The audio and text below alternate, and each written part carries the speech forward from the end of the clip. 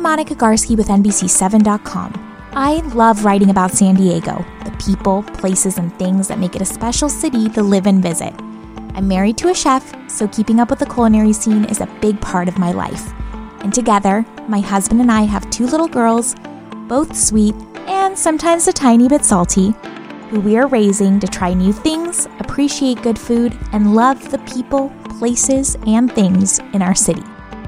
Hi, I'm Candice Wu, the founding editor of Eater San Diego, a site dedicated to breaking food news, covering restaurant openings, and offering local dining guides.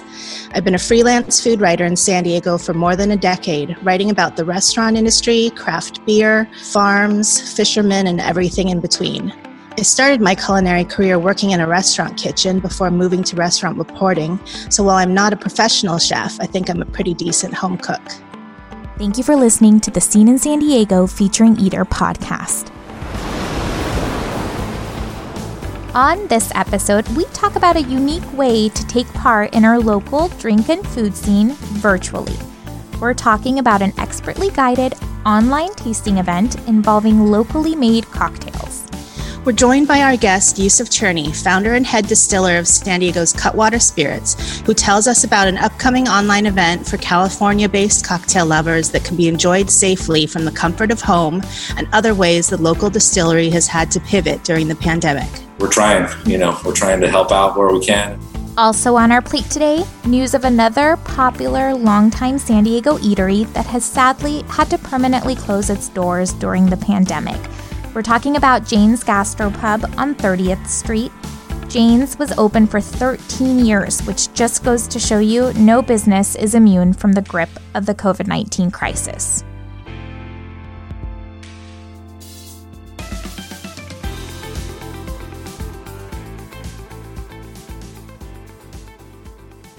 Hello, thank you for listening. Hi, Candice. How's it going? I'm good, thank you. How are you? Doing good. Hanging in there. Living.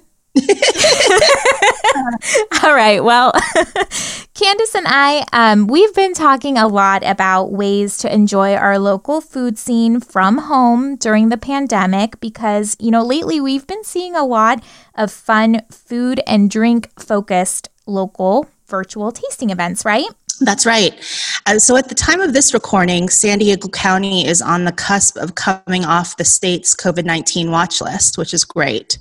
But we're still unclear on the guidelines surrounding the reopenings of businesses like indoor dining at restaurants and bars. Exactly. So that's why this time around, we're going to talk about virtual alternatives because, really staying home is still very much a part of our daily life and our daily reality. And also because we know the comfort levels of people are still different really across the board. And some people might not be ready to go out to a restaurant just yet. And that's okay. I mean, lucky for us, there's some good technology going on so we can figure out other ways to enjoy things that we love. Absolutely. So before the pandemic, Cutwater Spirits, the San Diego-based distillery known for its canned cocktails, would host cocktail tasting events at its 250-seat tasting room and restaurant in Miramar. The events are called Cutwater's Sensory Experience and are led by the brand director of quality and innovation, Gwen Conley. Today, those tasting events have gone virtual, and the next one is set for 5:30 p.m. on August 28th. The event is open exclusively to California-based consumers, and here's how it works. So customers pre-order a $25 sensory kit, and that comes with canned cocktails and small snacks that are going to be paired with each drink during the tasting. Those kits are delivered to customers before the August 28th tasting with instructions on how to plate their items and just kind of get everything ready right before the event. But don't eat anything yet. You have to wait. Then, so at 5:30 p.m. on August 28th, Gwen is going to hop on Instagram TV via Cutwater's account, and she'll lead the virtual tasting class. And she's a really great teacher. Very cool. So this is just one of the many ways that this big San Diego brand is making business work during the coronavirus pandemic. Let's go to our interview with Yusuf Cherney, co-founder and master distiller for Cutwater Spirits, for more details.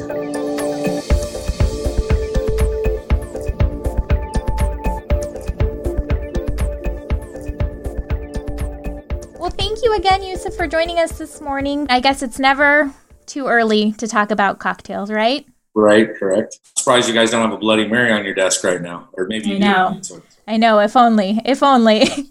So Yusuf, pretty early on during the pandemic, Cutwater was one of more than a dozen members of the San Diego Distillers Guild that started producing hand sanitizers. So we know you've donated quite a bit of that so far. Are you still making it in large quantities? Is that something you guys are planning to continue doing throughout the pandemic here?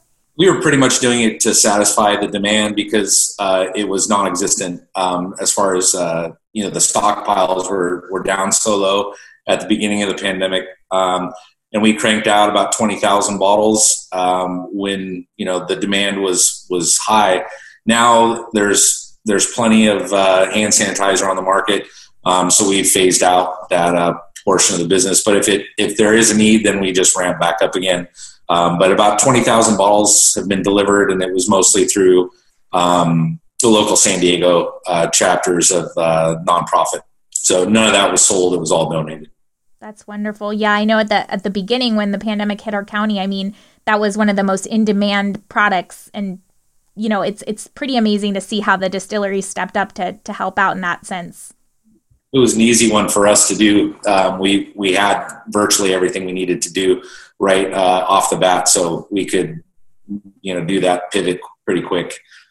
What are some other ways that you guys have kind of adapted or pivoted with the times? Are you into the cocktail sort of to-go trend? Is that something you want to see continue beyond this whole thing? Well, the cocktail to go is going to be a small part of everyone's business moving forward if this keeps going the way it's going. But it's hard to sustain a distillery of our size, with even the restaurant. Most of our production goes to deliveries. And I'd say the biggest kind of change in our business has been a big part of our business was going to be the sporting events. So because the different, baseball season got put on hold, and since the majority of our production is canned cocktails, we definitely had to find a new kind of way to get these into people's hands other than, just relying on sporting events. And Yusuf, for folks who haven't been to a ballpark in so long, remind us, so the Cutwater canned cocktails, they're part of the Petco Park beverage program there, right? Correct, yeah. And we also have our spirits there as well. So the plan was to have a big rollout this year with our tequila. And, that was a little bit of a ramp up for a letdown, but we're hoping that partnership will continue and really, get our tequila out, which is now, multi-award winning tequila. It's won the best in show in a couple contests across the U.S. So yeah, that's a big part of it. But yeah, the canned cocktails for sure hitting stadiums and venues not only here in San Diego but across the country. With people sort of drinking more than ever right now, have you seen that reflected in your sales? Have they gotten a boost? Yeah, the sales, we definitely have seen a boost, and like I said, the expected sales that we were hoping to generate from all the sporting events have kind of almost leveled off with the sales that we've seen coming in from the liquor stores and grocery chains and things like that. So although we'd love to have both, but we're happy to be where we're at here, especially with all the things that are going on in the world right now, and we're hoping that the demand keeps throughout, doesn't taper off. Like the normal thing we see in the liquor industry is we see a little bit of a taper and then it picks up again during the holidays. So Yusuf, speaking of these canned cocktails, for listeners who might not know about Cutwater's Sensory Spirits experience, can you explain what that is and what that event was before the pandemic? And then, we'll talk a little bit about what it's like now in this pandemic world and the virtual, things that you guys are doing with that event. Well, we have a fantastic partner with Gwen Conley, who's written books on food pairing with beer back in her beer days. And she comes from Lost Abbey. And then before that, all the way back to Ball, who makes the cans for us now. but she's fantastic as far as a very energetic speaker and sensory. She calls herself the sensory goddess. So she's been hosting these in-person events at our distillery where maybe 20 to 40 people get together and actually taste spirits and pairs them with food or, desserts or whatever is the catch of the day that day. And, we've had to, and I hate using this word, we've had to pivot and go to an online version of this. And now she's sending out little care packages, which have all the different little snacks and tastings, and then little bottles with the pairings, So she's been able to go online and do these amazing experiences, so people feel like they're still connected to the brand and being able to experience these new products that we offer. The sensory experience is not only an educational tool, but it tends to expand the horizons of folks who maybe didn't think of pairing a cocktail with food. They're thinking wine or beer. And, a lot of folks are writing back going, God, I never even thought to even take a gin and tonic and put it with this pairing. So it's really neat. That's great. So Gwen's kind of like a choose your own adventure guide when it comes to figuring out how to pair these things and what to drink. Well, most of the time, we probably tell people that, don't take the easy road. Like a lot of folks will think, okay, if this has a chocolate nuance, then I should pair it with something that is chocolate. And a lot of times having that really split, dichotomy between the two products will enhance it. I know Candace is a food expert, and could critique all sorts of stuff. Thanks for not calling me a food snob. Yeah. So, and that's what I love is, being in the lab, and she walks up with some bizarre bag and just opens it and goes, eat one of these and then drink that, and you're like, oh, wow, that's amazing. So that part is always fun. And, working with that kind of inspiration in the lab and then following it through production is what we kind of thrive on there at Cutwater. That's very cool. So you mentioned, Yusuf, that the way that it works is that, people will order like a little kit that has everything you need for the tasting. So it has like the cans, the paired snacks, and then Gwen will go on, it's going to be Instagram video, right? In this next one that you guys are doing? Yeah, I think she's done it on several formats, but, it's the best thing to do is just check the website for the ongoing, I got to say, like, for the last, month I've been so scattered from quarantining, from trips down to Mexico. It's been a little crazy to keep up with all the format changes that go on. But yeah, I would just check the website, cutwaterspirits.com and see what the tasting room notes are on there for what we're currently doing. One thing that's been really nice to see that you guys have been doing out of the tasting room and kitchen has been doing these sort of free lunches for, industry workers from the restaurant and bar industry that have, fallen on hard times. Is that something that, the company wants to continue to do? Yeah, for sure. Each month we're kind of reevaluating what we can do and what needs to be done, for the community. And the first kind of wave was this massive need for hand sanitizer.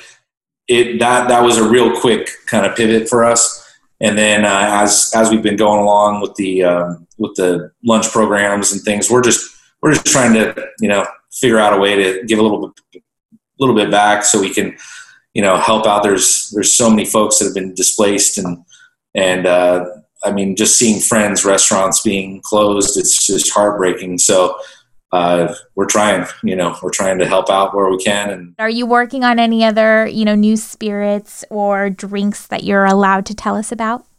Yeah, I just went down to Mexico and visited our aging barrels. So I was down in Guadalajara and I was able to sneak out there and try some of our Reposado, which is going to be the next rendition of that, and it's coming along fantastically. We had such accolades for this first batch that we were I was going down there with, pins and needles, hoping that this next run would be as amazing, and it's right there. It's awesome. And alongside of that, we've got the Añejo coming, and so that's been about a year in the works, a little over a year. So we're anxious to see that coming along, and we've got a new bottle. It's 100% recycled glass bottle that's made down in Guadalajara, and it's just going to give us a new spin on the packaging, and I think the packaging will fit the liquid inside finally. So it's kind of exciting to see that coming soon, about a month away on that, I think. And then we've got some unusual canned cocktails coming that I don't think people were really expecting. So I can give you Candace always gets the hot breaking news. So as she should. We've got a Long Island iced tea coming, and a White Russian coming, and they're both huge hitters. Right around the 13% alcohol by volume mark. I'm still waiting for Amaro. We've toyed around with it, and the folks in the lab, Andrew's been kind of messing around with some Amaros, and I have as well. So it's one of those ones that'll come out as a super limited release, and we'll probably call it like Candace's Amaro or something like that. Candace needs to be in the lab when that's happening.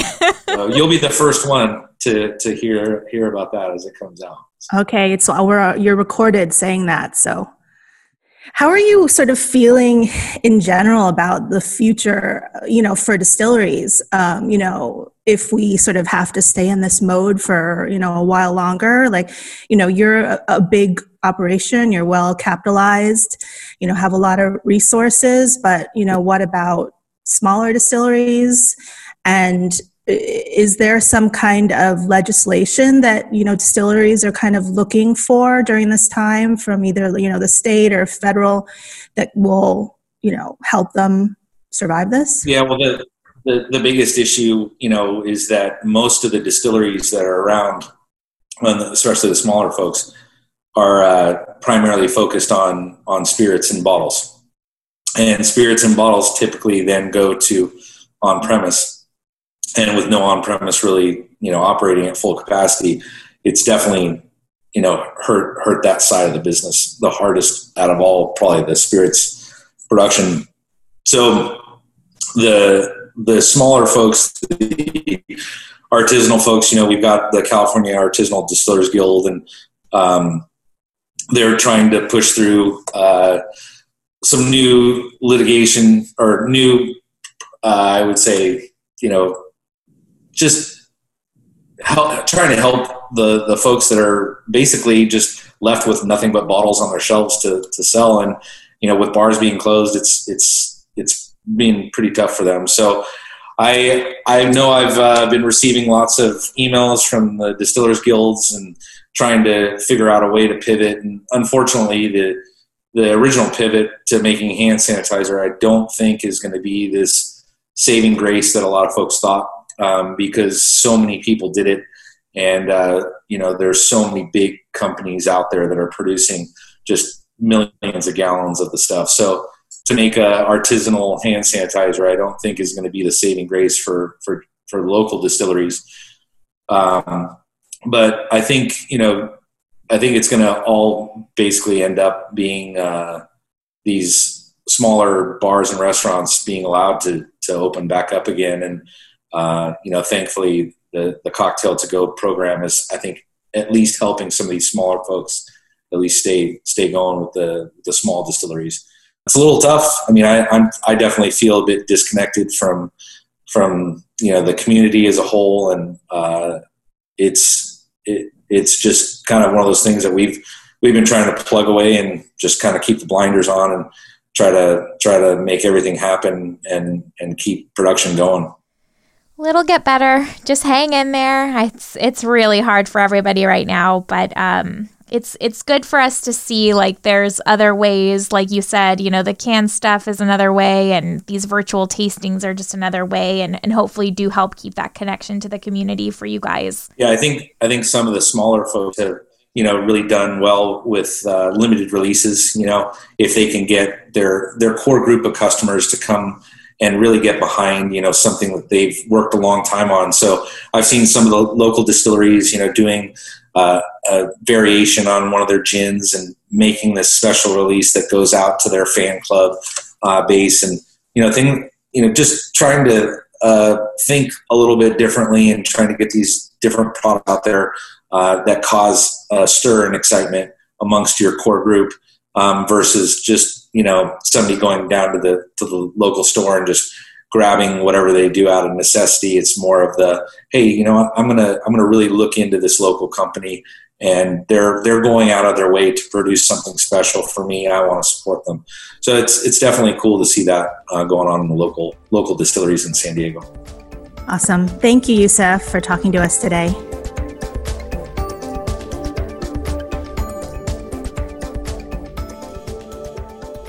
Okay, so last time we were with you guys, we talked about a few of the many San Diego restaurants that have had to permanently close their doors due to the impact of the pandemic.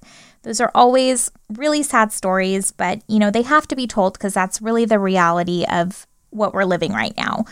The ban on indoor dining rooms in San Diego County, as of this recording, it continues to deeply impact the restaurant industry. And sadly, some local eateries, they just can't make it. One of the latest blows is the shutter of Jane's Gastropub, which was beloved by local diners for more than a decade, and it really made its mark there in the uptown San Diego community, right, Candace? Yes, and this one is particularly painful. Jane's really helped to introduce British gastropub culture, sort of putting a gourmet spin on classic pub food to San Diego, and really helped to kickstart the dining scene right there around 30th and Adams, that's now home to Cantina Manuel, Polite Provisions, Et Voila, and others. It was a really charming, warm space, and I know that it'll be missed. I'll miss it for sure, but I'm hopeful that its owners will be involved in creating something new eventually. Yeah, it was so cute in there. It was just like a cute little pub, like you said, super cozy. And really, that's what we hope for all of these local gems that have been forced to close over the last few months. We talk a lot about the impact of losing some of these places in our communities, the impact on the people who run them, the people who frequent them, all of it. And so at every closure, really, it changes the landscape of the dining scene in that area, the dining and rec scene, things you like to do for fun. And that community, sometimes maybe that flavor doesn't come back, or it comes back way later. And so I think in that sense, this pandemic is going to have a really long-lasting impact on what we see operating on the streets of San Diego. Absolutely. I think a lot of our neighborhoods are not going to look the same after this. Eater and NBC7's The Scene are maintaining a running list of these local restaurant closures on our respective websites. So keep checking those articles for the latest on those stories. We'll link out to those lists in our show notes too. We have so many of the stories we mentioned today in our Eater San Diego and NBC7 roundups, which usually publish every Friday on the Scene section of NBC7.com. You can also find everything we talked about today in our podcast show notes article on both NBC7.com and sandiego.eater.com. If you enjoyed our podcast, please subscribe to The Scene in San Diego featuring Eater on Apple, Spotify, Google Play, or Stitcher, wherever you enjoy listening to podcasts. Thanks, and talk soon.